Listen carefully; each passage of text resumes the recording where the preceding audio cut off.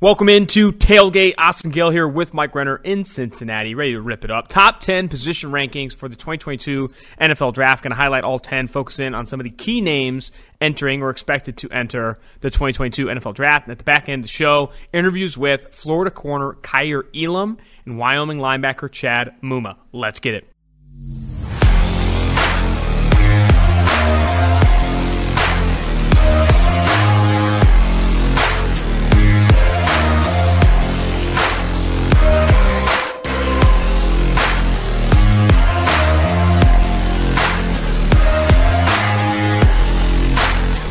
It's tailgate season, Mike, and we are up and running with some new gear. Go to pff.shop.com, or is it shop.pff.com? One of those two. We got some new tailgate hats, one if you're a Georgia fan, one if you're a Florida fan. We're also coming out with some other ones as well, Texas, West Virginia. Definitely go check out the shop. And if you're not checking out the shop, go to pff.com and subscribe to any subscription with promo code TAILGATE, TAILGATE, to get 25% off any subscription. That's how you can support the show.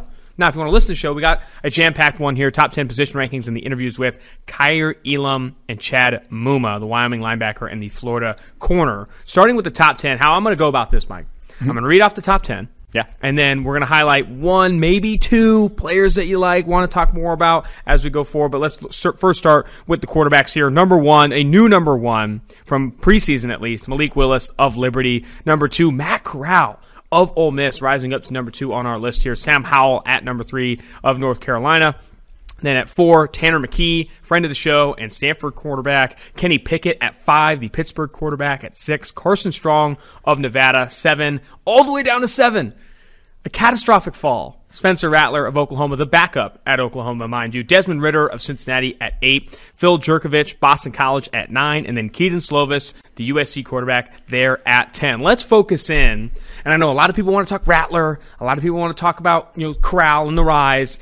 But give your guys some love. Tanner McKee is probably the highest on your board of any board right now, and he has not played a lot at Stanford. Went on the mission trip. He was on this show, talked a lot about – he didn't play a lot of football. He said he had one practice with a semi-pro team in Brazil, and then finally got back to Stanford, and Coach David Shaw gave him the keys, gave it to him quickly, and he has hit the ground in a full sprint.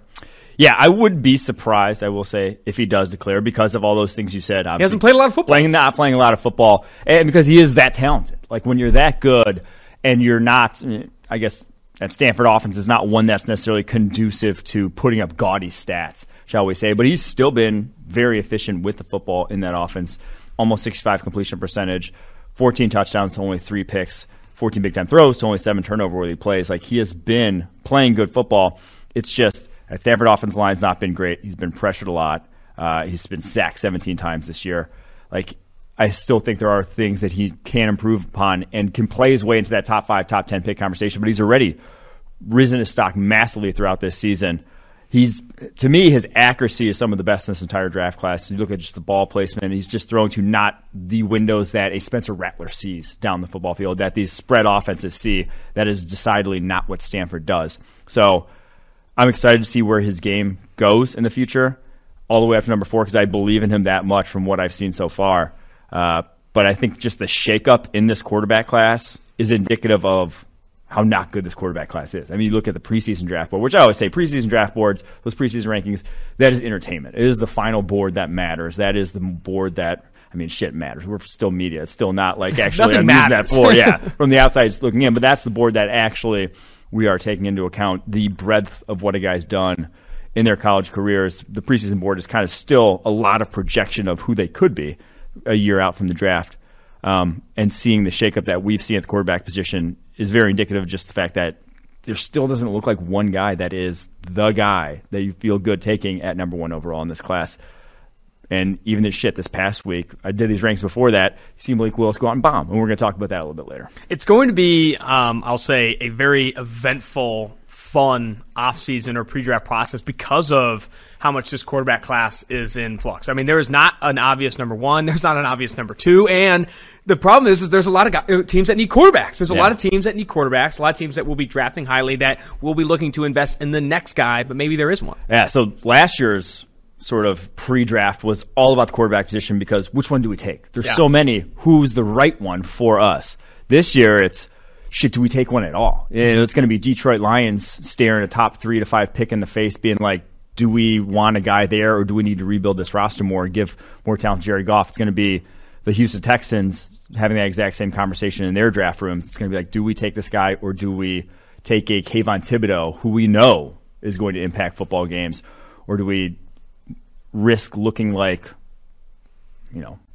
clowns for drafting a quarterback who just isn't ready to play? And I think where my head's at is when you do make a top 10, top 15, top 20 pick investment in the quarterback position, you're essentially committing at least 1 or 2 years to him, trying to get him in a position. If you don't start him initially, you're going to commit 1, 2, 3 years to putting together a good quarterback. And then it's not every year that you have the Josh Rosen situation or the Jimmy Clausen. But Jimmy Clausen was a second-round pick. You can move on from him. Rosen's an outlier in that the Arizona Cardinals got the number 1 overall pick the following year and made a decision at the quarterback position.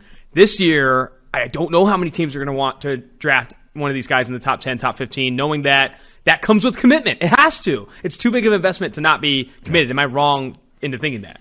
Well, I think you don't have to commit. Like, it doesn't have to be. It just has been that way. Like, you can still, we've kept saying that any chance you can upgrade at the quarterback position, like look at what the Dolphins have been doing, kicking the tires of Deshaun Watson. Like, there's any minor upgrade is way more important than pretty much any other position that exists in the football field. So I don't think that, you don't have to pigeonhole yourself into that, but it is a guy that's going to be on your roster for the next 3 years, more than likely, unless you do trade away for it. You have to hope that ownership or the GMs that do go into this quarterback class enter with that expectation, though. It's not like, hey, the guy we're taking in the top 5, top 10, committing 3 years to him, maybe 4 years, getting that 5th-year option to see if he can actually pan out, because at that point, you could be like setting franchises back with some of these quarterbacks here. Shall we get on to running backs? Let's do it. Running backs. This is another class where there's been some shakeup at the number 1, or at the top at least. Kenneth Walker, Michigan State running back, also did a fantastic interview with Trevor Sikkema. That piece is on PFF.com. Force Miss Tackle Machine. And PFF, every year, our running back one is the guys that create yards, whether that's yards after contact or force missed tackles, and also catching the ball out of the backfield. Kenneth Walker, a fantastic specimen out of Michigan State. At number 2, Breece Hall, Iowa State, a guy that a lot of people pegged as number 1 running back in this class. He's at number 2. Zach Charbonnet of UCLA, getting up there to number 3, who had a really fantastic start to the season and continues to have success for UCLA. Then 4, Isaiah Spiller of Texas A&M. 5, Zonovan, a.k.a. Bam Knight of NC State. Alabama's Brian Robinson at 6, Jerrion Ealy of Ole Miss at 7, Tyler Algier, BYU back at 8, Kyron Williams, Notre Dame back at 9, and then Pierre Strong of South Dakota State there at 10. Let's focus on RB1 here. Kenneth Walker was not the preseason RB1. More people were talking about Breece Hall and Isaiah Spiller of Texas A&M than they were, obviously, Kenneth Walker. But he has risen to the number 1 status. Why? Well, not a lot of people watching Wake Forest football last year, so not going to be on a lot of radars. But he's been productive ever since his freshman year at Wake. He got 98 carries as a freshman and broke 36 tackles, 98 carries. That's a fantastic rate for any back in college football. And obviously now built upon that, 62 broken tackles on 152 carries so far from Michigan State, and has that kind of all-around combination that I think wins in the NFL. That makes you believe that a guy who's breaking all these tackles will continue to break them in the NFL, and that he's 5'10", 210, which is ideal running back size, like versatile running back size. And you see him run through guys, you see him run past guys, and you see him shake guys in the hole. That's like he has a lot of ways to win. And so I think you already see him being a bell cow in this Michigan State offense, obviously, with those 152 carries. I mean, 20-plus carries in 6 of his games so far this year. 5 of his games so far this year. That's a guy it's easy to believe in what he can do at the next level. And again, it's also indicative of the fact that not a great running back class, that a guy who's kind of outside the radar heading into the season can jump all the way up to RB1. I was going to say, it doesn't feel like there's a obvious, even from traditional drafters, a first-round running back in this class. What's the highest you're taking Kenneth Walker right now? Is that back of round 2, top of round 3 type of player? Yeah, I think that's about what we're looking at here. Is even by NFL standards, like NFL is obviously higher on running backs than us, but I think no one's going to sniff the first round in this running back class. I think you might not see a top 50 pick at the running back position in this class. Wow. Wide receiver, number 1, Garrett Wilson of Ohio State. He's been the preseason wide receiver 1 and maintains that status. He's been phenomenal this year. This past week, he was just consistently creating separation, consistently making big catch after big catch. Garrett Wilson, my favorite receiver in this class. But number 2, I love Chris Olave, the 2 Ohio State guys. Whoa. Excuse me? Chris Olave of Ohio State coming in at number 2. Number 3, Drake London, the big monster slot, now turned outside receiver for USC at number 3. Then at 4, Treylon Burks, another big receiver, 6'2", 6'3", 225, an impressive specimen there for Arkansas. At 5, Jameson Williams of Alabama, who I'll say this. Jameson Williams, Kyrie Elam, I asked him who his best receiver he's faced. He said, that guy, Jameson Williams. Yeah. Big way. Jahan Dotson, Mel Kiper's wide receiver 1, comes in at wide receiver 6 for PFF. The other Alabama receiver, John Mechie, there at 7. Jalen Tolbert, the speedster out of South Alabama, and friend of the show at 8. Dante Demas Jr., another friend of the show, the Maryland receiver who also suffered that big-time injury a few weeks ago. And then Romeo Doubs, Nevada receiver, there at 10. Let's focus on Jameson Williams, former 4-star for Ohio State, transfers to Alabama, and is having a ton of success. And it wasn't even close for Kyrie Elam. You'll listen to that interview on the day. He said that's the best receiver they have. Jameson Williams is the dude. He's probably, the best receiver I've faced this year, maybe even in his career. Yeah, and so another massive riser with his play this season. Obviously, 2 years at Ohio State, transfers over the course of the offseason. He's 6'2", 190, a little bit skinny, but this guy can fly. Like, if he doesn't run in the 4.3s, I will be surprised. The guy can cook down the football field, and that, as we've seen in the NFL, can be utilized more and more in modern offenses. You don't worry as much about can a guy get off the line of scrimmage. If they are fast, you can scheme open releases for them. You can scheme them into situations where that speed can kill. And he can also run fast, but then come to a stop fast, which is something that a lot of speed wide receivers struggle with, and why a lot of, just because you run a 4.3 doesn't mean you can impact football games. And we've seen that already because he's taken over the wide receiver 1 role that everyone thought John Mechie was going to get in that offense. 587 yards already on 29 catches, over 20 yards per reception. That's just indicative of the big plays he can bring to the table. Before we get to the tight end class, NFL fans hungry for a big win this week, DraftKings Sportsbook, an official sports betting partner of the NFL, has you covered. New customers can bet just $5 on any NFL team to win their game. And if they do, you win $200 in free bets, winner, winner, chicken dinner. It's that simple. If Sportsbook isn't available in your state yet, DraftKings won't leave you empty-handed. Everyone can play for huge cash prizes all season long with DraftKings Daily Fantasy Sports Contests. DraftKings is giving all new customers a free shot at millions of dollars in total prizes with their first deposit. Download the DraftKings Sportsbook app now. Use promo code PFF. Bet just $5 on any NFL team to win their game and win $200 in free bets. If they win, you win with promo code PFF this week at DraftKings Sportsbook, an official sports betting partner of the NFL. Must be 21 years or older, New Jersey, Indiana, or Pennsylvania only. New customers only. Minimum $5 deposit and $1 wager required. One per customer. Restrictions apply. See DraftKings.com/sportsbook for details. Gambling problem? Call 1-800-GAMBLER. Tight ends. Trey McBride, Colorado State tight end, who has been otherworldly dominant for them. He's racked up such a high percentage of their passing yards. He's been pretty much their offense. 6'4", 260. At number 2, Isaiah Likely, friend of the show, probably one of my favorite interviews this year, too. Really good on the mic, a guy that I told I'd love to get back on the show in the pre-draft process. He is a fantastic specimen, a really receiving threat for Coastal Carolina. At number 3, Jalen Weidemeyer of Texas A&M. 4, Jaleel Billingsley. If he can get out of the doghouse of Nick Saban of Alabama, maybe he can enter the draft. Then at 5, Jeremy Rucker, Ohio State. 6, Greg Dulcich of UCLA. 7, Cole Turner, Nevada. 8, Cade Otton, Washington. 9, Brett Kuth, Utah. 10, Charlie Kolar, Iowa State. You want to focus on Trey McBride? Yes, because I think I really like the way that Eric Galko put it when he was on the show talking about the tight ends. The director of the Senior Bowl. Yep. Obviously. No, not the Senior Bowl. East West Shrine. Oh, gosh. I did careful. Not just do that. That is a hotly contested Eric's area. Going to kill me. That was bad. I'm sorry, Eric, but so he put it well where it's there's not a guy in this tight end class that's first round, surefire stud, but there are probably a handful that you can have starting as your tight end in the NFL, but I think McBride's the top of that because while he's not this dynamic playmaker with the ball in his hands, you will never expect him to be. Kyle Pitts is obviously the pinnacle of that as a prospect, but you're not even expecting him to be someone like a Noah Fant. He's not a speedster who's going to win necessarily down the football field, but he reminds me of maybe a Mark Andrews, where he's got such natural receiving ability, so easy as a route runner that he can get open even if he's going to run maybe a 4.7 at the combine. He's a guy that you can trust at the intermediate level of the field, maybe not the deep level of the football field, but can win at the intermediate level enough that this guy can be a guy that maybe you do take in the second round, maybe late second round, maybe that is actually going to be a value add and can be at 6'4", 260, an actual inline blocker for you as well. So I do think Trey McBride at tight end 1.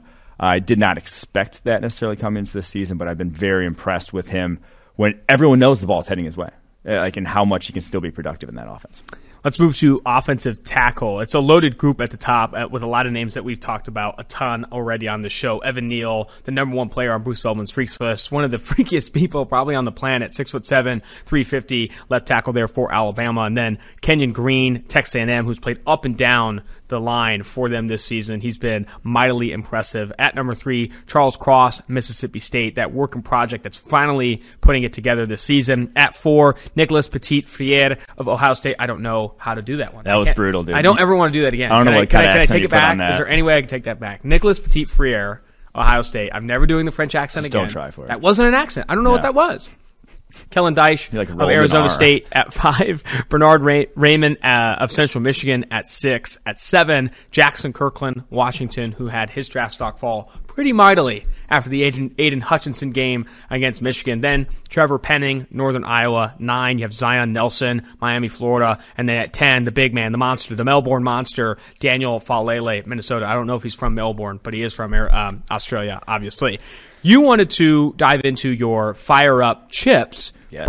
Bernard Raymond, who's only allowed 10 pressures on the season, has played a ton of snaps for Central Michigan over the past 4 years, is playing left tackle now, an 82.0 PFF pass blocking grade. Like I said, 10 pressures allowed on the season and only 3 penalties for your guy Raymond. Yeah, he was a foreign exchange student from Austria in high school here in Michigan.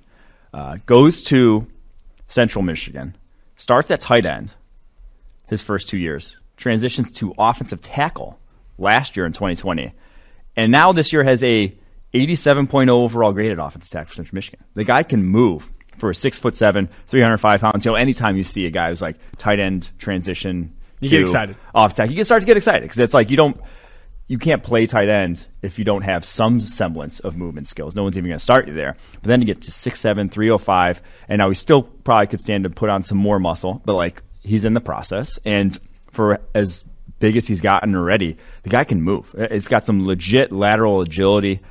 Very excited to see where his game goes, and he's gotten better. Like even as this year has gone on, only 1 pressure allowed over his last 2 games. So Ryman is a interesting and rising prospect. I'd recommend anyone who's wants to learn more to read a great article by Dane Brugler of The Athletic. They did a profile on him. So.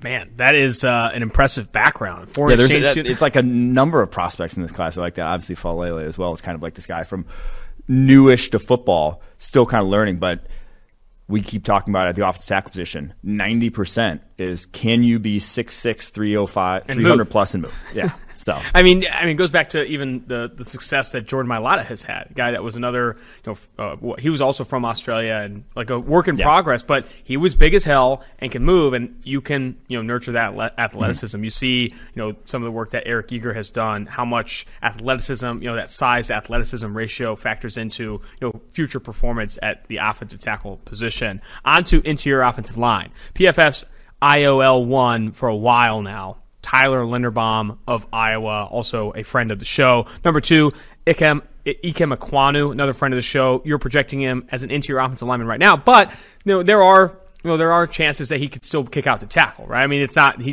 you're not done there. Yeah, I mean, I'm not opposed to trying him at tackle. I just think he is going to be a damn good guard. Fair. In the NFL. Number 3, these first 3 guys have all been interviewed on this show. Is this collusion? What is this? Well, I mean, we're like PFF's like O-line central. You want O-line news, you come to PFF. It's true. Number 3, Darian Kennard, Kentucky, Ironman for Kentucky, plays right tackle for them. At 4, Sean Ryan of UCLA. 5, Thayer Mumford, Ohio State. 6, Andrew Voorhees of USC. 7, Donovan West, Arizona State. 8, Jarrett Patterson of Notre Dame. 9, your guy, the monster, Jason Poe of Mercer. And at 10, Dylan Parham of Memphis. Let's talk more about Poe. Yes. I know we talked a little bit about him on the Monday show. I think he was in the Fun to Watch or Take Your Pants. I don't know where he was at, but he was on that show. Small, squatty, 6 foot, 300-pound guard for Mercer who put on an absolute show against Bama and all season long has been super impressive as one of you called him the best pulling guard in the country. Yeah. So this interior offensive line class at the top, elite at the top. Linderbaum, Ekwonu. Linderbaum, the best center prospect. Ekwonu, probably the second best guard prospect we've seen behind Quentin Nelson. Like those guys are hashtag dudes. Legit. Not a lot of depth, though. Depth is lacking. You want tackle converts in this class if you want depth. And that's why Jason Pope makes this list, because, the way he can move for a guy that size at just a shade over 6 foot, 300 pounds, is special. And it reminds me a lot of Shaq Mason coming out of Georgia Tech, where they ran triple option there when Shaq Mason was at Georgia Tech. But when he was locating guys at the second level, when he was pulling out in front of plays to the edge, it was like, there's not a lot of guys that move like that at that size. That, pass protection, you're gonna you're probably gonna have to teach this guy what the hell's up. He hasn't gone against or had to take pass sets that are NFL caliber. That's a work in progress, and he's probably at his size, probably going to be a center only with that size. But there aren't that many guys that are the size of an NFL offensive lineman that move that way, and that's a big part of playing line in the NFL. So I'd rather take the chance, if we're talking about, at this point, IOL 9 on this list is a day 3 guy. Talking about a day 3 guy, do I want to take a chance on a guy who's a limited athlete, who's maybe played at a big school and is just okay? Or do I want a guy who is a freak of nature, who may run the 4.7s that can develop into something real? Let me take the chance on that guy. I might have to get him on the pod. We might have to get this guy on the pod. I know he was in your mentions, talking about, showing you other plays and stuff. Well, and so he actually ended up making a TikTok about my tweet, and then it got like 1 million views. No way. Yeah, and I was like, oh shit, nice dude. Right, that's so yeah. TikTok. You need to get on TikTok, Mike. No. Yes, you do. Someone sent it to me. Actually, You do pretty well. It was Mitch. Mitch sent it to me. Thanks, Mitch. All right, Kalaya. We're going on to defense. But before we get to defense here, I want to let you all know, the proud sponsor of the Tailgate, whether it's football success or financial savvy, the right questions help set the stage for winning strategies. Western and Southern is teaming up with PFF's very own Chris Collinsworth to share insights that can help put you ahead on both your fantasy and financial scoreboards. Want to hear about Chris's old playing days or behind the scenes with Al on Sunday Night Football? How about a need to know for your financial future? Now you can ask about either or both. And every football or financial question you ask earns you a chance to win a catered party for February's big game. Check out Chris Collinsworth podcast and the Western Southern Instagram for answers to the big questions every week. Submit your questions at westernsouthern.com/askchris. One more time, that is westernsouthern.com/askchris. Chris, if you're watching on YouTube, check out the link in the description below. Remember, with Western Southern, you can rest assured on game day. We are on to defense, specifically interior defensive line. Number 1, the big man, the monster, Jordan Davis of Georgia. Number 2, UConn showing up big, Travis Jones, big monster, 6'5", 333-pounder for UConn. Number 3, Fedarian Mathis of Alabama. Number 4, Devontae Wyatt, another Georgia player on this list. Number 5, Perion Winfrey of Oklahoma. 6, your guy, Logan Hall of Houston. 7, Zachary Carter of Florida. 8, Tyler Davis of Clemson. 9, Haskell Garrett, the older veteran defensive tackle for Ohio State. And then at 10, where you wanted to focus, the Pittsburgh defensive lineman, Kalijah Cansey. So far this year, 14 total pressures on the year. Also has an 89.6 PFF pass rushing grade. He's played over 200 snaps this season. Yeah, I'm very intrigued. So first off, this DT class is pretty weak. It is not a banner year. Jordan Davis is going to get obviously all the hype, but even he is kind of a limited one-trick-ish nose tackle. But Cansey is an interesting guy to me because he is 6 foot tall and listed at 6 foot tall, which means he might be like 5'11", and he's 275. I think he is an intriguing sort of transition to, can this guy play edge? Because if you hear, or Duke Manyweather, who is the offensive line guru who hosts O-line masterminds and the summit for all the offensive, some of the top offensive linemen in the NFL to discuss how, blocking techniques and whatnot, has said that the one sort of body type on the edge that there's really no answer for, that guys have struggled with to know how to consistently block, is the 5'11", 6 foot, the James Harrison, the Elvis Dumervil type of edge rusher, the Carl Lawson, the guy who's playing with ridiculous leverage, maybe doesn't have long arms, but is going to get underneath you and has no real strike zone to hit. That could be Kalijah Cansey, because he is an explosive guy at that weight, 275 pounds, could even trim weight to obviously play on the edge, and has an 89.6 pass rushing grade so far this year. Now, obviously, at 6 foot 275, you are not playing defensive tackle in the NFL. You can't. You are not going to hold up to double teams. So when a 330-pound guy leans on you, you just need some mass behind you. So at that size, as a redshirt sophomore, I would be intrigued to see what this guy can do, kind of like what the Eagles are doing with, why is his name eluding me, the Louisiana Tech defensive tackle. Milton Williams. They're moving him to the edge more because of that size, because he is an undersized sort of defensive tackle to try to get him in those situations. So intriguing to see how he develops as a prospect and where sort of his weight ends up, because right now he's in that no man's land of you're not playing the position he's playing in the NFL. Do you think, and I know we focus a lot on Kancey there, but for Davis, because he is that limited player, and I know you've mentioned before about how few snaps he plays each game, do you think he gets talked in? Do you think he is a first-round player? Do you think he is ultimately drafted in the first round? Oof, that's tough. I do think he's ultimately drafted in the first round because everyone loves DT, the monster DTs. I mean, Derek Brown goes top 10 because everyone wants that tone setter in the middle. Even if we would say, you can get third rounders that set the tone in terms of the run game. You can get Derek Nottie in the third and be fine in the run game, even though he's kind of actually been asked this year. But like there are run first DTs that you don't need to spend top 10, top 30 picks on. Let's move to edge defender. Number one has been the preseason number one for a while. 6'5", 258-pound Kayvon Thibodeau of Oregon had himself a game against USC. He continues to look impressive when given the opportunity. I think how many pressures did he have in the second half of that game? 10 pressures in that game. Number two, Aiden Hutchinson of Michigan, also a top 5 player on PFF's draft board, friend of the show. DeMarvin Leal, Texas A&M edge defender at number 3.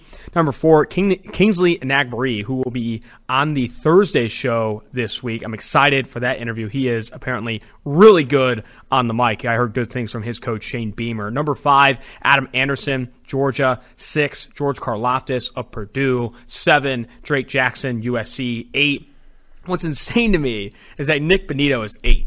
Not because it's like, why don't you have him higher? It's how good this edge class is. Like, Nick Bonitto is damn good, and he's already here at 8. And then you have at 9, Arnold Ebiketie of Penn State, older prospect for Penn State. And then at 10, Jermaine Johnson, Florida State. This is a very deep edge class. A lot of talent on this list. I know we can only focus on one guy. That's the structure of the show. So why don't you give me some more on Kingsley Enagbare? Yeah, I mean, so deep that no Myjai Sanders, no Zach Harrison, the Cincinnati edge rusher and the Ohio State edge rusher. Who are good. Who are like elite athletes who are like 6'5", 260, and probably going to run the 4.5s at their pro day / combine. So that's how talented this class is. And the guy who I can't believe I haven't seen more love for is Enagbare. He is, right now, 93.6 pass rushing grade. That would be the second highest we've ever seen behind Chase Young from a couple years ago. That's higher than Nick Bosa ever did. That's higher than Joey Bosa ever did. That's in a full-time role. This isn't a guy who, like Nick Bonitto, was very high last year as just a one trick, comes in on pass rushing downs. That's all he gets to do. No, Enagbare is 322 snaps already this season, more than Aiden Hutchinson. He's their guy, and he's been extremely productive. And now he's not, an elite athlete. He's not up there with the guys in front of him on this list in the edge class.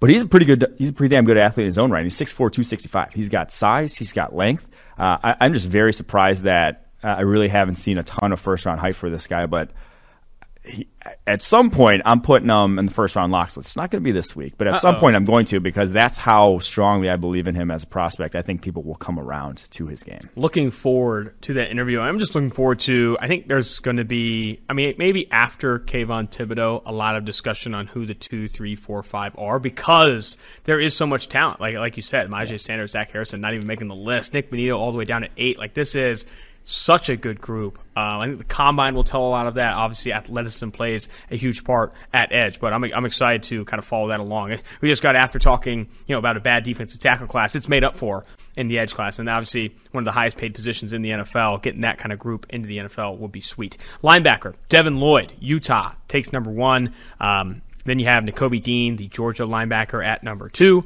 Number 3, Christian Harris of Alabama. Number 4, Brandon Smith, Penn State. 5, friend of the show, Justin Jacobs of Iowa. I think that's a guy that could potentially come back to school and continue to develop there. I think his body, his frame specifically, could continue to get bigger, but he is already playing really well for Iowa. Number 6. Can you make your frame bigger? Okay, I don't know if he can make his frame bigger. He's got to add some meat. No, he doesn't have to, but he might. I'll make your frame bigger, buddy. Why don't you freaking figure it out? All right, number 6, Peyton Wilson, NC State. 7, Brian Asamoah, Oklahoma. 8, guy on today's show, Chad Muma, Wyoming. 9, Owen Papo, Auburn. 10, Leo Chenal of Wisconsin. You wanted to focus in on Nakobe Dean. I think a guy that you thought could still compete for linebacker 1 in this class. A guy that is absolutely electric on film, going sideline to sideline, exactly where this linebacker position is going. Yeah, I'm not sure if he's going to test the best of any of these linebackers. Really? Absolutely. No, okay, so let me finish. I'm not sure he's going to test the best, but he plays the fastest. No one bursts from a standstill faster. No one is out in space closing 2 ball carriers faster than Nakobe Dean. He has a 90.6 pass rushing grade so far this season. He has 5 sacks on 50 pass rushes and 13 pressures on 50 pass rushes. He is explosive as hell. Beats blockers at only 6 foot, 225. Like, he is stacking offensive linemen. Doesn't obviously fit the quote unquote ideal profile at that size for the linebacker position that you would like. You want linebackers that look more like Zaven Collins that run 4.4s than Nakobe Dean's. But I think Nakobe Dean's not a lot of holes in his game. The holes in his game are that he just doesn't look the part. That's about it, because this guy is uber productive. A 90.2 overall grade so far this season. Only allowed 10 of 16 targets in coverage for 38 yards. Shuts down pretty much anything in the underneath passing game. The only reason I had Devin Lloyd as linebacker 1 right now is because he has a little bit more of an all-around game, has the more prototypical size.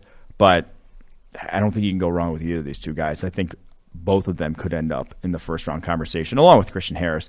But I think you could see a number of first-round linebackers in this year's class. Hell yeah, love to see that. Cornerback group is going to be interesting.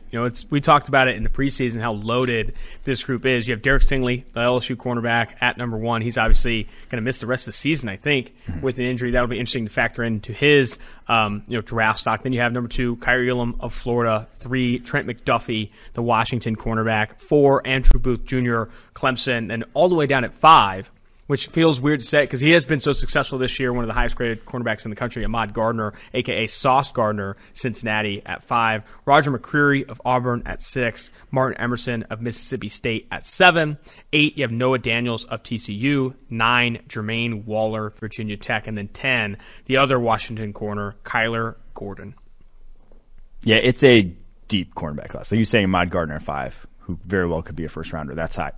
That's just how good this cornerback class is. And even McCreary has been so improved at Auburn, and Noah Daniels still, a lot of him is a projection. I could see 6 of those guys going in the first round, for sure. It is that good of a cornerback class. The one guy who I think we're probably going to be higher on here at PFF is Trent McDuffie, because at 5'11", 195, I'm not sure he is going to fit a lot of size profiles, but over a 40-inch vertical at Washington's sort of spring workouts last spring. Only on 49 yards all season long on 6 of 16 targets. Has just been lights out. And people don't talk about it because, Washington played their way out of any sort of contention early on this season. But no one's throwing at him. No one's going at this guy because he is very physical at that size. One of the best tacklers at the cornerback position I've seen in college football. Only 4 missed tackles on 79 attempts his entire career. He is maybe not a fit for every scheme in the NFL, but I think the new wave of sort of the Fangio scheme that's proliferating, that's what you want in that defense. Guys that can tackle, guys that are heady cornerbacks. That is Trent McDuffie. And so I think he's going to go to a team like that and be a starter day one sort of guy. Jimmy Lake at Washington, the coach there, continuing to recruit and churn out heady, athletic cornerback. Kyler Gordon, another one of those guys too you have there at 10. I'm excited to see Ahmad Gardner if potentially the Cincinnati, makes the college football playoff, you could see him against more competition. I'm excited to see his kind of stock and talk to him. Actually, I talk to him tomorrow, which will be great. Safety, Kyle Hamilton of Notre Dame is number one. I don't think that's going anywhere. I mean, you're wearing the Notre Dame jersey. I don't think we can really. Any chance Kyle Hamilton gets moved out of that spot? Hell no. Kyle Hamilton at 1. Number 2, Jordan Battle, the Alabama safety. Number 3, Jaquan Brisker, Penn State. 4, Daxton Hill, Michigan. 5, Jalen Catalon, Arkansas, the hard-hitting Jalen Catalon. 6, Brandon Joseph of Northwestern, who I'm still really confident in being a really productive player in the NFL down there at 6. 7, Nick Cross, Maryland. 8, Lewis Sine, Georgia. 9, Damani Richardson of Texas A&M. And then at 10, Verone McKinley of Oregon. Let's talk Nick Cross, the Maryland receiver. I think we spent some time on Joseph. He's been on the show, Jalen Catalon, etc. But hear me out. Talk to me more about Nick Cross, Maryland.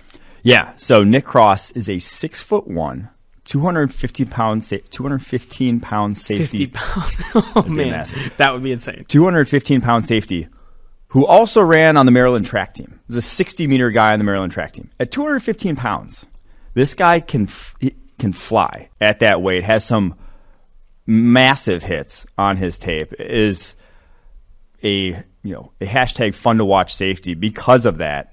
Has been starting ever since his true freshman year at Maryland, earned coverage grades of 79.8, 79.8, and 77.8. He has been productive, and at that size is a unique blend of physicality and speed. Only allowed 8 of 14 targets for 64 yards this year with 2 picks and 3 pass breakups.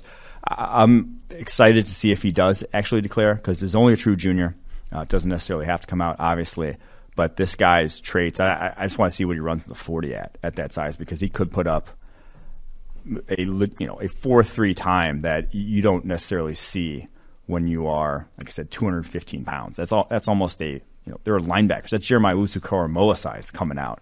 And this guy is a real deal athlete. Pretty damn good edge class, pretty damn good corner class, and also a talented safety class. Yeah. And safety we have not seen as deep as this year's class in a while. Before we get to, we also wanted to add our biggest risers, biggest fallers from this past week in college football. Last but not least, the best sponsor of the show, or I guess one of my favorites. It's football season, baby, and you know what that means. It means we're going for 2 here with sponsors of today's show, Manscaped. Blitzing through hairs has never been easier, and it's time for you to join 2 million men worldwide who trust Manscaped by using code PFF at manscaped.com for 20% off plus free shipping. It's 3 and out the window with all of their trimmers. Now go tame that Wildcat offense. I'm a huge fan of the trimmer, obviously. You have not talked a lot about the trimmer. Can you give me some of your takes? What's your take?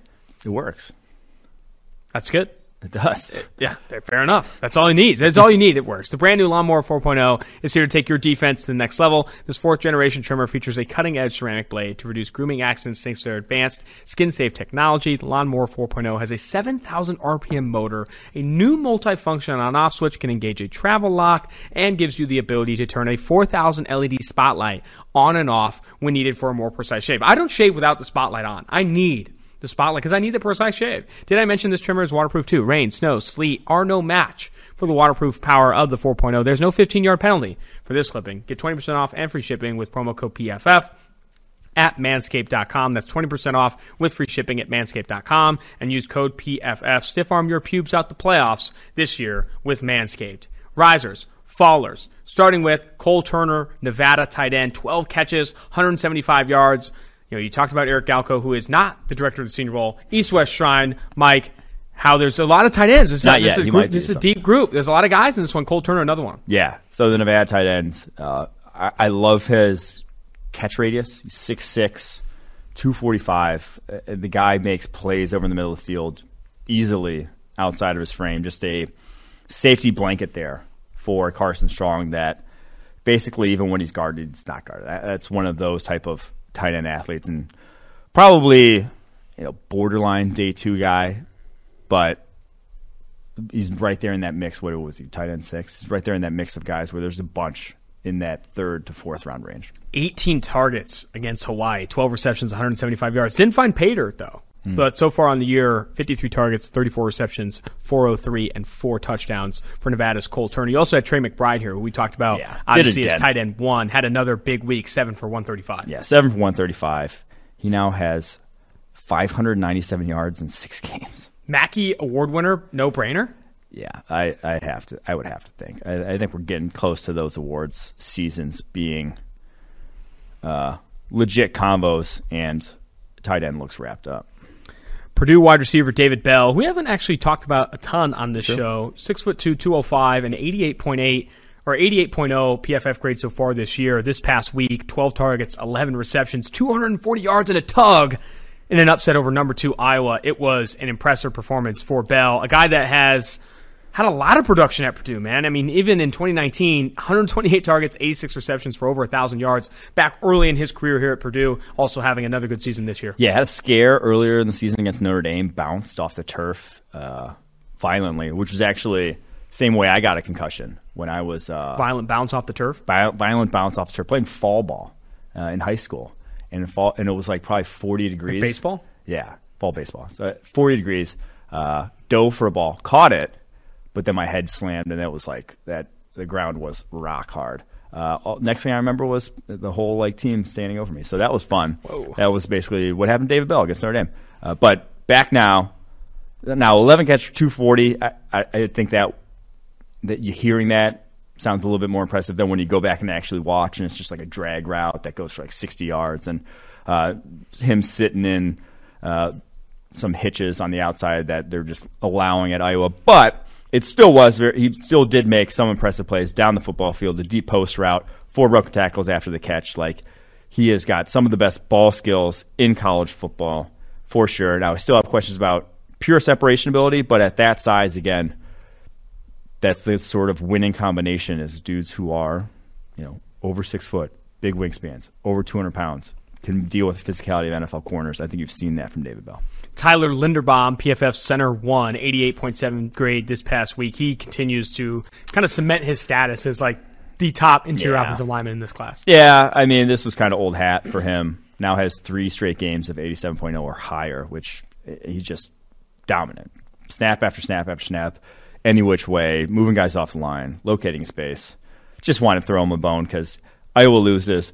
Not Linderbaum's fault. Dude was balling out of control. Super nice guy, too. Loved having him on the show. He's actually, in the bye, went duck hunting for the first time. It seemed like more of a hunter type when he was on, but it was the first time he's been duck hunting. Leo Chenal, linebacker for Wisconsin. We also mentioned him on the top 10 linebackers list. He was phenomenal this past week. A former 3-star with only 2 offers, South Dakota State and Wisconsin. Got to Wisconsin at 215 pounds. Has added weight since then. Has now improved his PFF grade every single year of his career there at Wisconsin, up to a 91.7 grade on the year this year.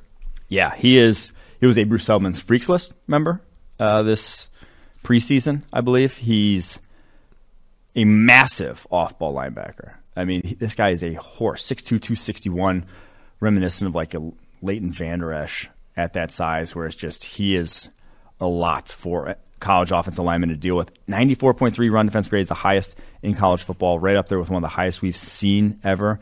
Now, he's only played 4 games, so yeah, take that. Still a small sample size, but against Army was shutting down that triple option attack. They would put him at a tilt nose tackle, so they would have a nose tackle, and then they'd line him up in the A-gap, and he had 2 plays where he just tackled the quarterback as soon as the ball was snapped because very good scheme there by Jim Leonard.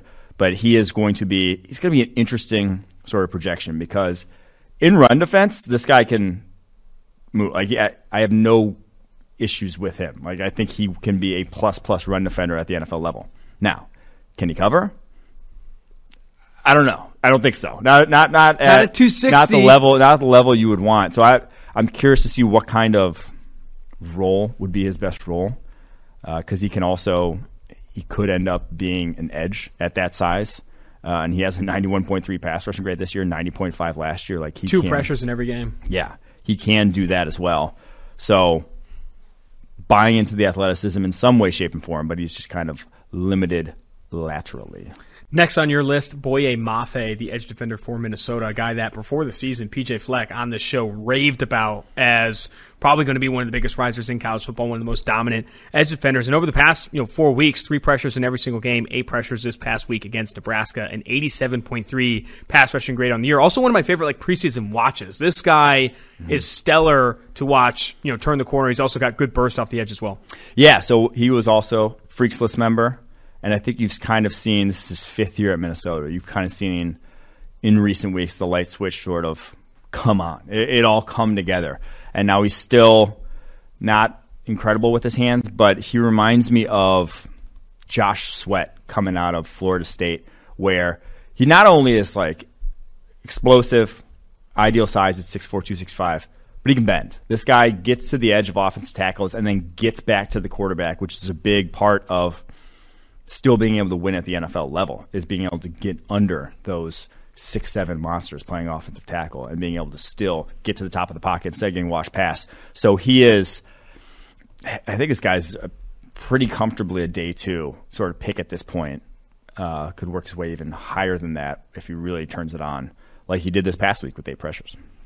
Next on the list, cornerback Jalen Petre of Baylor, 6 foot 197, actually in his 5th season playing there at Baylor, up to a 79.2 PFF grade on the year, has been very good, and in this past week, the highest single game grade of this season for him. Yeah, 9 defensive stops against BYU. He flies to the ball around the line of scrimmage. So he's a slot cornerback there in that defense, probably a safety at the NFL level with, he has a 92.5 run defense grade. That's the highest of any cornerback in the country. This guy attacks ball carriers with a recklessness that you just don't see from corners. Corners do not want to get that involved for the most part. This guy does. I think he's going to be an interesting projection in his role to the NFL and what you want him to do, but really playing his way up boards with how many plays he's making on ball carriers this season. Like I said, 9 defensive stops this past week. Jordan Battle, PFF's safety 2, former 4-star playing there for Alabama. Really good size for Battle, 6'1", 210. And then this past week, highest single game grade of his season so far this year, a 92.8 PFF grade and up to an 88.6 PFF grade on the year. He has been stellar and honestly improving, 2 picks in this one and a pass breakup. Yeah, he's another guy I'm surprised I have not seen more people love for. He is a 3-year starter for Alabama. Now, he didn't start week 1 freshman year, but made starts as a freshman at Alabama, which in and of itself is rare, and is balling yet again this year. 2 picks, pass breakup in this game, has only allowed 4 of 10 targets for 32 yards on the season.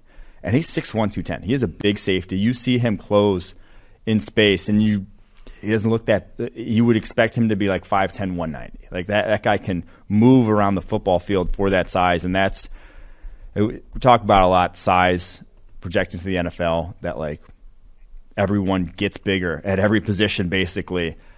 Jordan Battle already ideal size, already has that, and then has the coverage ability as well. On to fallers, or do we have one more riser here? That's it. We're on to fallers. Biggest fallers, and you hinted at this at the top of the show, but Malik Willis. This is some burn the tape situation. The lowest single game grade of this season, one of the lowest of his career. A 34.2 PFF passing grade, just 1 big time throw, 4 turnover-worthy plays. And this is coming off a game against Middle Tennessee where he had 3 turnover-worthy plays as well. Just how bad is this for Malik Willis, and how concerned are you? Oh, it's bad. Some of those decisions were atrocious. And then for it to come, so we had one where it was like he should have thrown the ball away and just throws a pick in the red zone.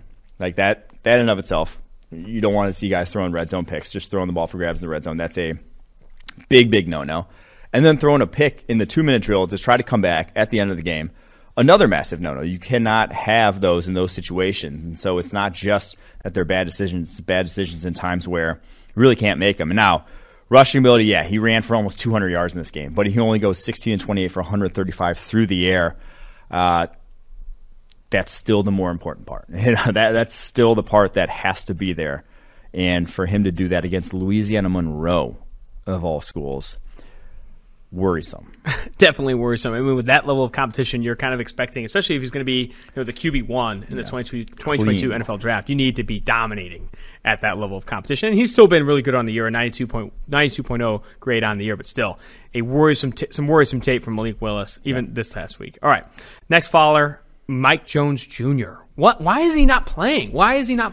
Well, he's a disaster in the run game, is why he's not playing. And it's why he wanted to transfer in the first place. Clemson had him as their slot safety, kind of whatever in that defense, in Brett Venables' defense, the apex dude, which he said he wanted to play between the tackles, but they have, Skalski and the other guy whose name's eluding me in that Clemson defense, that he wasn't going to get to play, traditional linebacker for them. So he transfers to LSU to try to do that.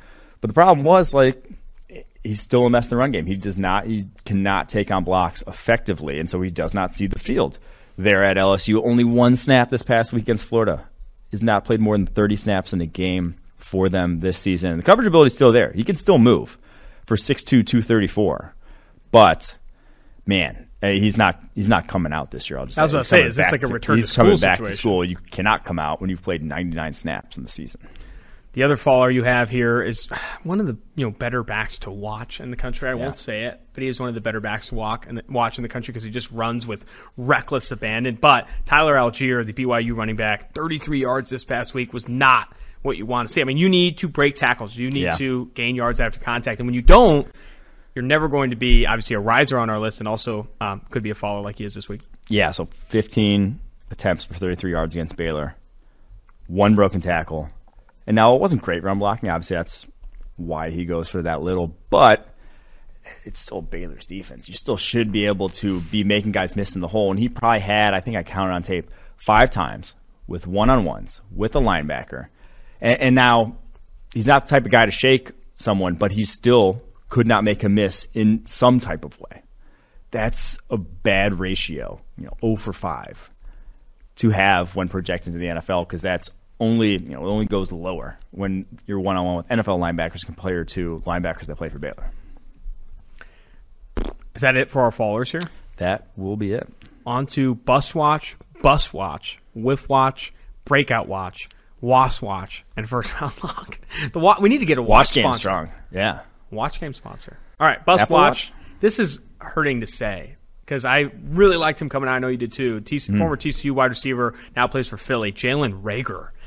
Not getting the target volume in that offense, but also just not consistently create separation either. They've had to, in a lot of ways, scheme him targets just to get some of the production that they have, and still has not been all that stellar. Yeah, he's kind of a one-trick deep guy or a vertical tree guy who then struggles to his ball skills and ball tracking down the football field are suspect. That's a bad combination, and that's why he puts up a bagel this week. No catches on 3 targets. And maybe he got pass interference on that one by Jamel Dean, but that is not why. That's not why he puts up a complete 0 in this game. It's because he just struggles to get open consistently. The 3rd lowest yards per route of any starting wide receiver in the NFL, behind only Jalen Guyton and Demarcus Robinson. The other thing, I remember when he tested and he had the bad change of direction stuff. And I think some people were comparing him to a miniature DK Metcalf and that he couldn't change direction. His route tree is very limited in that he is kind of stiff moving side to side, and that obviously limits your ability to create separation. Then you factor in the ball skill stuff too. Going to be difficult to not be bottom of the barrel there in the NFL. Devontae Smith easily taking over as the top receiver there. Philly with a couple of PFF favorites at receiver, not really panning out. Reagor on Bus Watch, and then also J.J. Arcega-Whiteside, the former Stanford wide receiver. Bus Watch, Hall of Fame bust, Tyron Smith.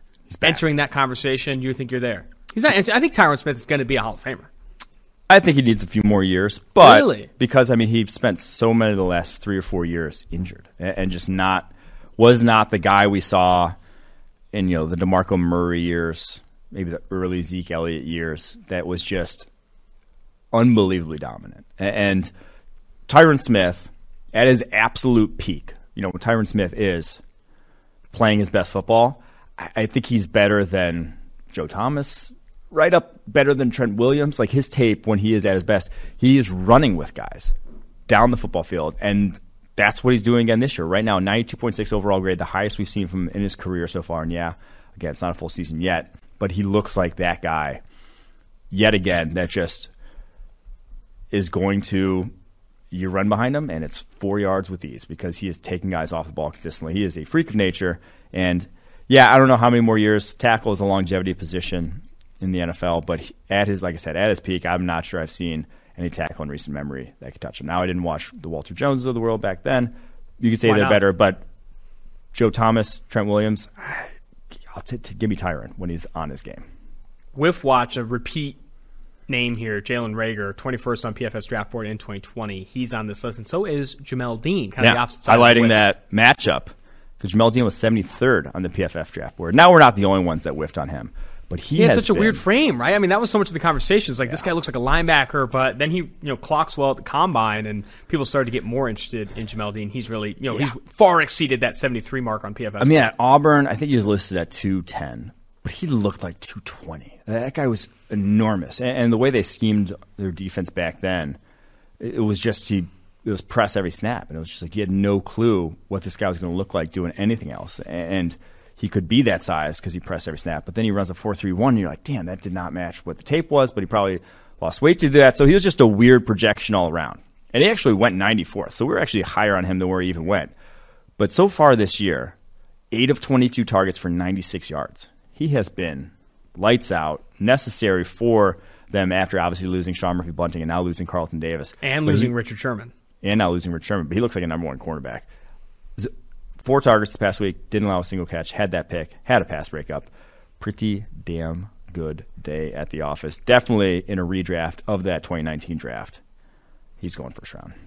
Next on our watch list here, breakout watch. We talked about him a ton on the Monday episode, but Randy Gregory, man, he looks phenomenal this year and has been fantastic with DeMarcus Lawrence missing time. Like, he has been stepping up huge for this Dallas Cowboys defense coming off another monster game.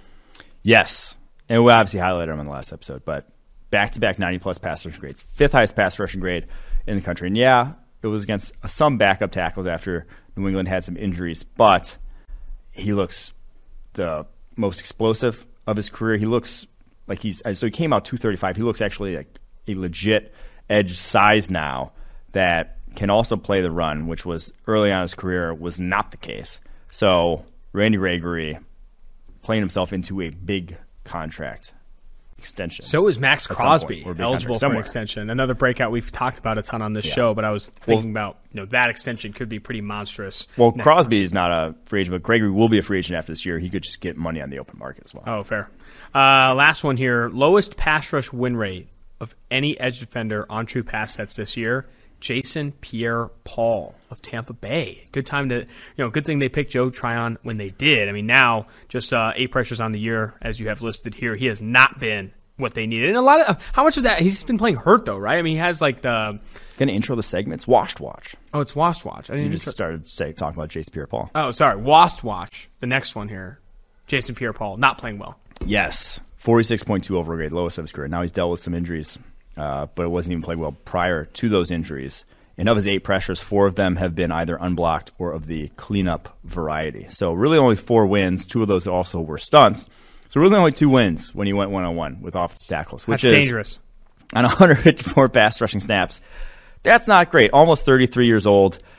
That's when it starts to go. That's why people don't like to sign free agents who are 31, 32, because it can go and it can go quickly. Hopefully it is just injury with Jason Pierre-Paul, and he does bounce back. But he's officially on Washed Watch. And I think we got to rename Wednesdays to Watch Wednesdays with all the Watch. I like Watch Wednesdays. That's hot. And I think the other thing we need to mention is that Washed Watch, Breakout Watch, you're on the watch list. Okay, You're not confirmed. You're not like a lock. Yeah. This is not your like same with Rager on the bust watch and whiff watch and stuff like that. You're on the watch list here. This is not a confirmed bust.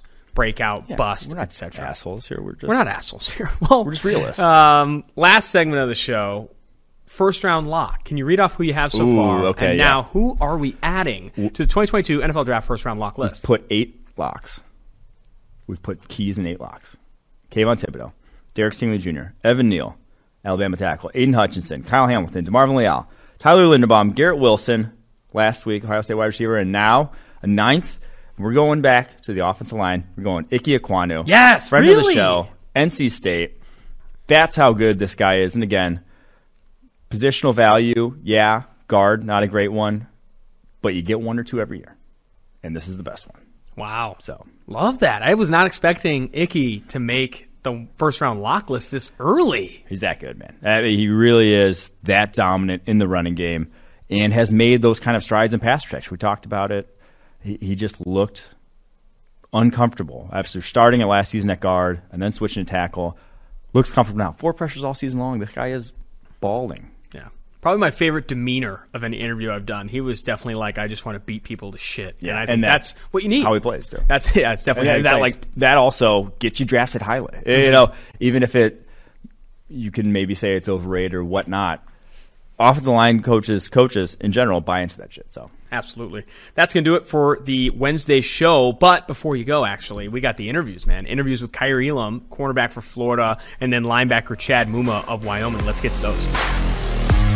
Now joining the Tailgate Podcast is current Wyoming linebacker Chad Muma. Chad, great to have you on the show. Thank you for having me. I appreciate being here.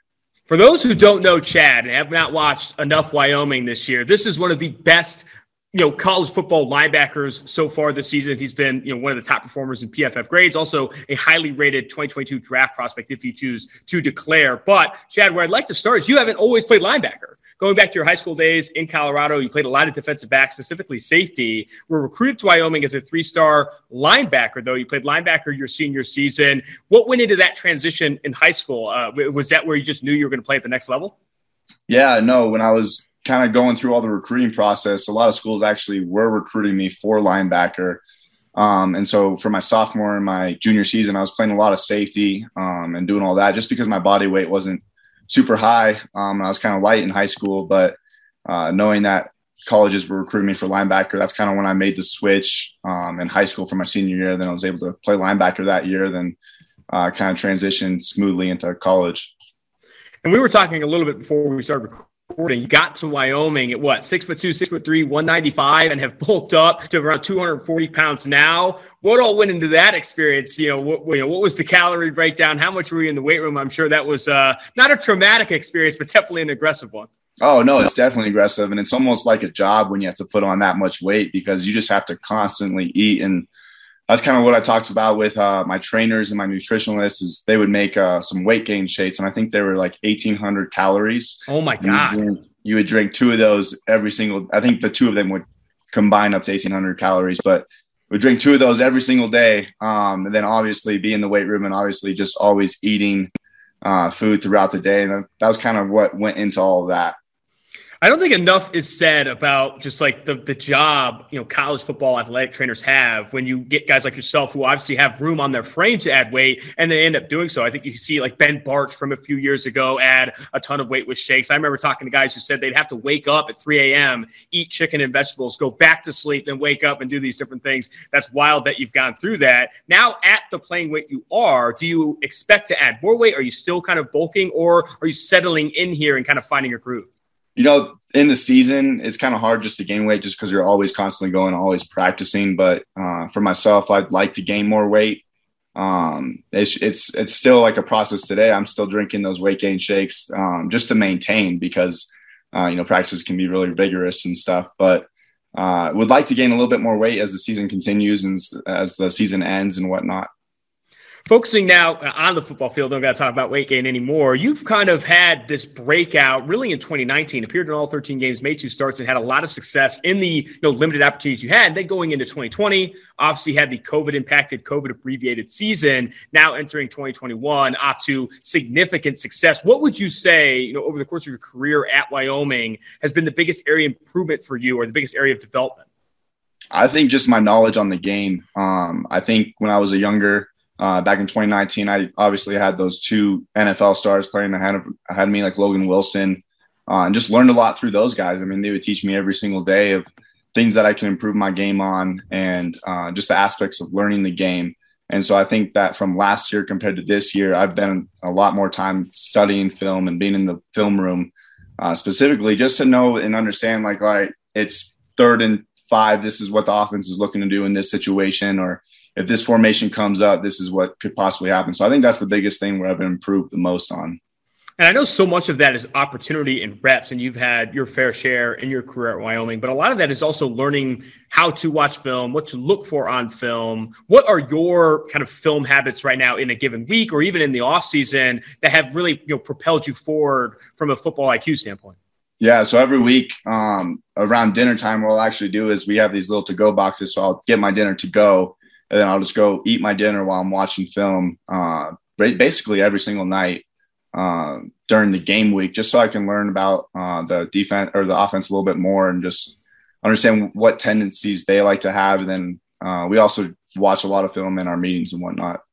Do you ever have opportunities to watch film on yourself, or is that more of like an off-season thing? I know a lot of guys like to. I was talking to Kaiir Elam, the Florida cornerback, recently. He said, he turns on the tape on himself probably after every single week, trying to critique his game and improve every week as well.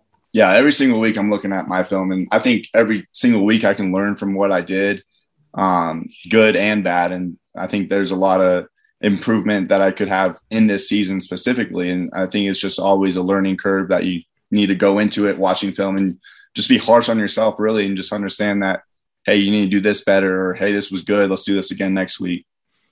And before we talk more about this season and kind of your outlook and your goals for the rest of this year, have you ever have you ever had opportunities to watch film on NFL guys? I know you brought up Logan Wilson, a former Wyoming standout, now also balling out for our hometown Cincinnati Bengals. PFF's actually based here in Cincinnati. Do you ever have opportunity to watch NFL guys and kind of take some tips and pieces from their game? Yeah, I think watching film, I mean, you could say you're watching film, but watching games every Sunday or Monday night or Thursday night, I like to watch the linebackers and see how they're playing, and really kind of watch their game and see what I can do better in my game, just to kind of correlate to the NFL standard that they're playing at. And so I think Logan's a great example. I think he's been balling out this whole year, and it seems like every week he's getting a turnover or making a huge stop or a huge play. And so I think that's been awesome. But definitely in the past, I've gone on YouTube sometimes and watched little highlights of some linebackers. And so that's been part of my game as well, I guess you could say. Logan Wilson, always around the ball this year. I've had, conversations with, linebackers over the past 2 or 3 years about how much really the position has changed going from college to NFL. At college level, it hasn't changed as much, but I would argue even at both levels, it's not as important to be 255, 260 and be this run-stopping two-down player, because so many teams are obviously throwing the ball a lot more and trying to push the ball downfield, to where you need your linebackers more athletic, faster. That's why Devin Bush, Micah Parsons, these guys are running low 4.4s, and that's what you want in the football field. What has been your opinion of how much the position has changed, I guess, over the recent years? Yeah, I think that's the same exact thing. I think the speed has really changed for the linebacker position. It seems like every single year, when you're watching the combine, just the linebacker speeds are going down so much, and they're just becoming so much faster. And so I think that's been a huge part, is just getting a linebacker that's able to drop back in coverage and go make those plays. I mean, you even see with Clemson, you're running 3 high safeties. They're they're trying to get lighter and lighter on the field and faster and faster. I don't know if that's going to change. I think eventually you could see maybe it revert back a bit and take advantage of those light guys on the football field. But it has been such a rapidly changing position. A lot of that because too, you got tight ends are getting lighter, running backs are getting out of the backfield. You have to cover, the Travis Kelce's of the world, which is never easy to do. Focusing more on this season, what's your outlook for the rest of this year? Obviously, I talked to a lot of players who, their goals are win every single week. And I think that's obviously your goal as well. But if you had to look at the rest of this year and say, this is what I need to accomplish this year, what would be first on your list? Yeah, I think for me, myself, is just to, continue to go out and just force turnovers and kind of make those big game-changing plays out there. And I think that's kind of the biggest part that I missed out on last year. I think, I had a forced fumble and maybe a fumble recovery last year, and didn't really have that many opportunities to, change the game by getting those turnovers. And so that's kind of been something I've been looking at this year, is just to get more of those turnovers and, just kind of have fun with it and go out there and just play every game. Looking ahead to this week at New Mexico, coming to Laramie, Wyoming, what are some of the things you're seeing on tape? What are you excited for in this one?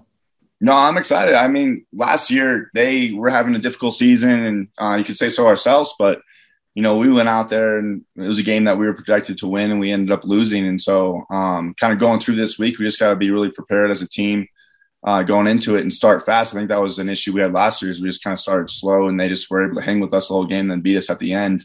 But, they got a decent offense with some good athletes out there. And so I'm just really looking forward to, the challenge that they pose, and just, being able to go against them and just really dominate. And I think that our goal for this week is just to create more turnovers as a defense.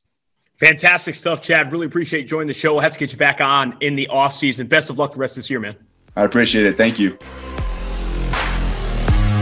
Now joining the Tailgate Podcast is current Florida cornerback Kaiir Elam. Kaiir, we have been looking forward to getting you on the show probably since last year. You have been one of the more successful cornerbacks in the SEC, if not all of college football, over the past few years, continuing that dominance this year. Only 83 yards allowed on the season. Really appreciate you jumping on the show. Yes, sir. You appreciate it. Where I'd like to start, man, is honestly, let's turn back a little bit to when you first got to Florida there in 2019, appeared in all 13 games, made 5 starts that season, but you were coming off of a, fantastic high school career. In your preps career, played both sides of the ball, 97 catches for 1,490 yards at varsity, and also played a ton of defensive back. Getting to Florida, was there any ever thought of potentially playing the other side of the ball, maybe getting on the receiving end? I know you got the size to do it. So growing up, I always had length and ball skills. I couldn't really explain how. I just always had it, and I worked so hard to become more athletic and more skilled at the corner position. But there was no doubt in my mind I was going to play corner and corner only though, and return some kicks. Honestly, that's what I really wanted to do. And I mean, you've always had it. I mean, it's in your blood. I mean, your uncle, I know, is former first-round pick, Matt Elam. You also have a lot of other, historically great football players in your family. Played a ton of different sports in high school, basketball, track. Obviously, both sides of the ball in football have always been that level of athlete. What have you done to add to that, though? Because, like you said, you worked so hard to get to the level that you are now. It's not enough to have this God-given talent, this what's in your blood, playing football and playing at the level you do. Talk to me about the preparation that has gone into this season, and even your career in college, and how much you've added to that already high floor athletic ability. Well, really, I just do more than what's asked of myself, honestly. Get up in the morning, stretch, do extra running. On my off season, I do a lot of speed work and a lot of corner position work with my dad, Avery Elam. But honestly, just perfecting my craft each and every day. And then since high school, I've been watching a lot of film. Like anybody know me, I keep my iPad on me. So I'm like a film junkie. So I guess that's how I really separate myself. When you're turning on the film, are you doing a lot of film study on yourself? I know a lot of guys like to watch themselves and critique themselves. Or are you always looking at that next opponent? Are you always looking at that next receiver on your list? A little bit of both. So after every game, I'll probably go watch the next receiver I'm going to play for the week. And then I'll critique myself first, and then I'll go look at the next opponent. But, anybody knows I keep my iPad with me 24/7.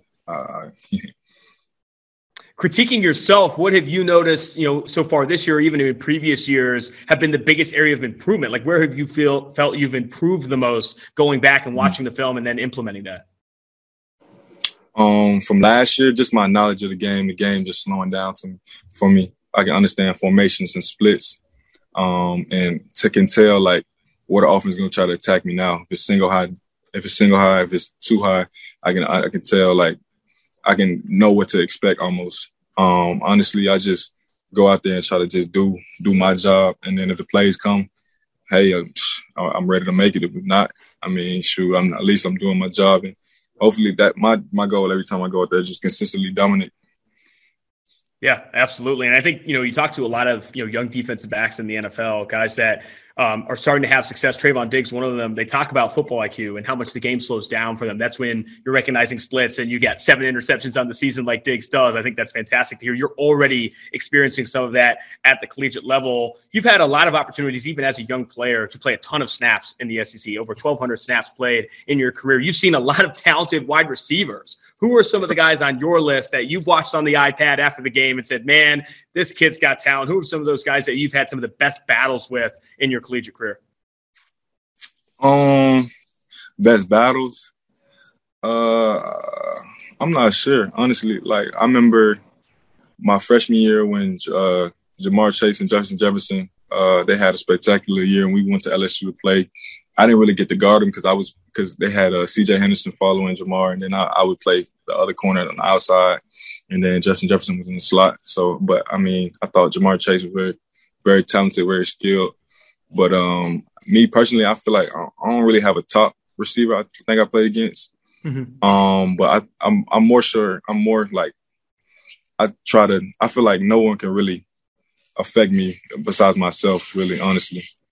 And in those battles, I want to talk a little bit about Florida's secondary and how much talent they've produced. But in those battles, are you a chippy guy? Do you like to talk shit a little bit, or are you more on the side of let the game speak? Because I mean, the cornerback position, it's one of the biggest things. Are you a talker? Are you not? A lot of people like to leverage that to get into people's head.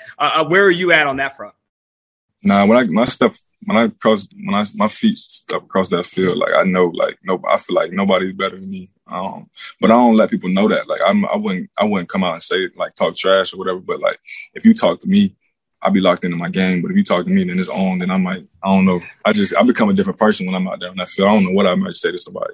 I'd say the best players do, man. I think the best players do become that different person on the field, and that's evident in how well you've played for Florida this year and in previous years. Going back to some of the names you mentioned, C.J. Henderson, you also had Marco Wilson there, who's having some success with Arizona in the NFL right now. How much of the success is derived from just a culture at Florida, specifically in the secondary? It's one of those schools that consistently produces talent in the secondary in that scheme. How much has that helped you really improve just that competition you've played against or played with every single week?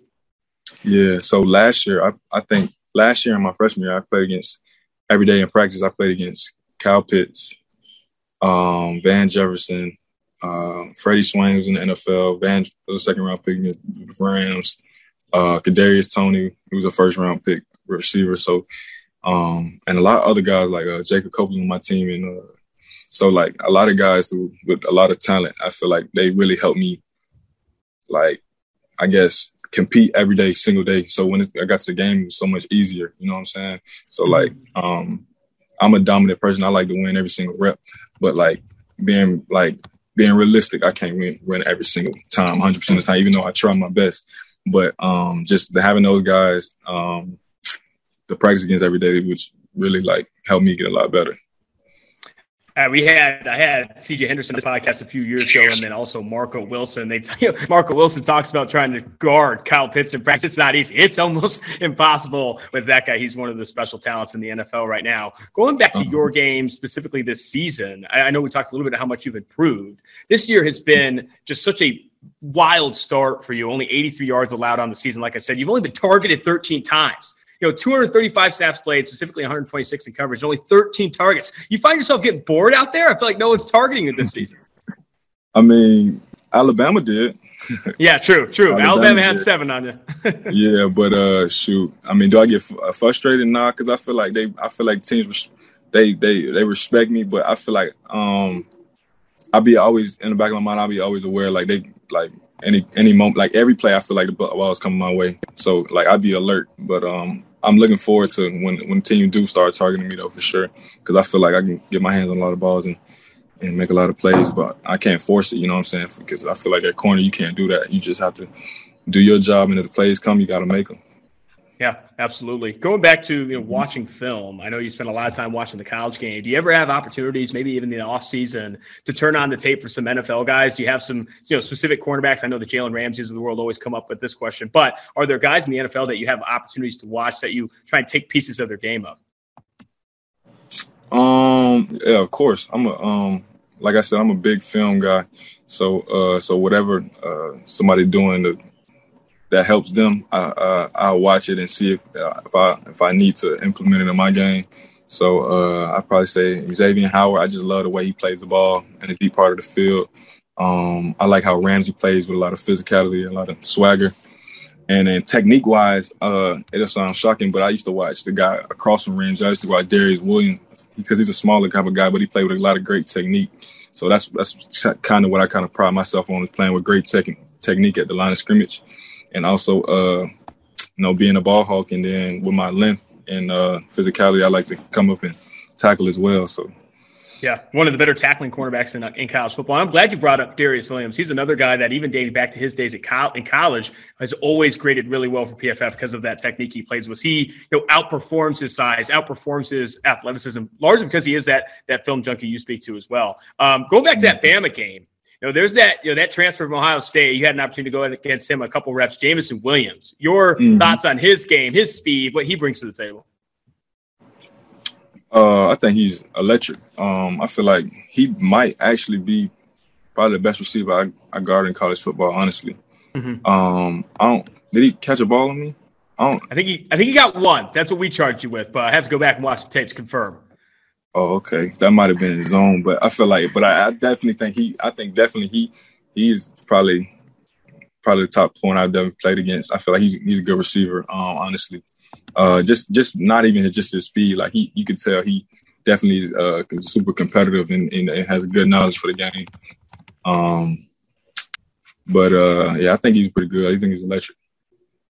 Looking forward to, the rest of the season. Honestly, this game coming up, you have an opportunity to go against a really talented football team against Georgia. They've been, the talk of college football this year. It's hard to ignore it. You can say you turn off Twitter, you don't go online. This is a team that obviously is number one in the country with a ton of talent on both sides of the ball. What are you most looking forward to going into this matchup? Against Georgia? Sure. Yeah. Just compete my behind off and, my ultimate goal every single game is to win the game, first of all.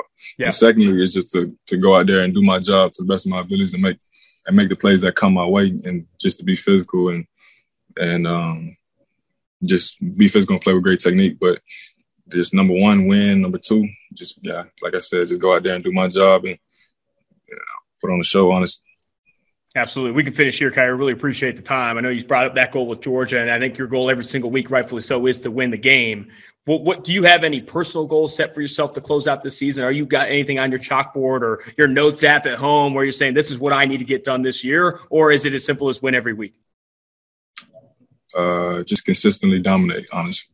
Just like I said, I don't like when a person throws a pass at me, let alone let a person catch a ball. But at corner, sometimes if you're in a zone or something, you might have to give some up. So, but honestly, I like to consistently dominate. So that's my goal for the rest of the year. Just when you cut on the tape, you see Kyer out there and dominating whoever you're going against.